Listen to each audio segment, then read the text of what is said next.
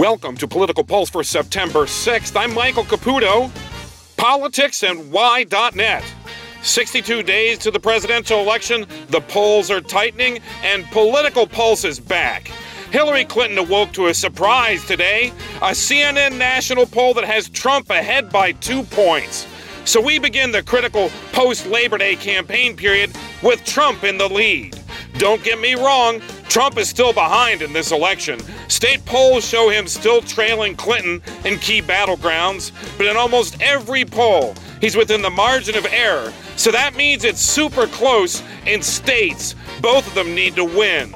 Believe me when I tell you, this race will go down to the wire. It'll be a dogfight, I'm telling you, and you can count on a recount too. So strap in.